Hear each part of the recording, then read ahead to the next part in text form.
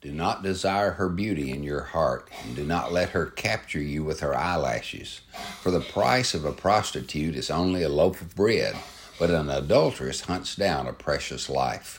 Proverbs 6:25 and 26. Warning to young men: beware of flirtatious married women. The next few verses focus on the unbelievable cost of getting caught in the trap of adultery. All immorality is costly, but adultery is unimaginably destructive.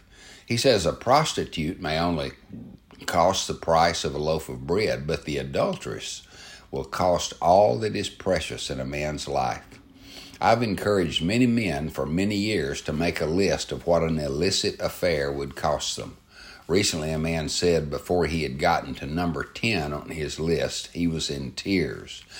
And he said, I never fully considered the effects it would have if I were unfaithful. Satan's tactic is to maximize the pleasure and minimize the consequences. Don't be fooled. Father, magnify the cost of sin in our minds so we will not be deceived. Amen.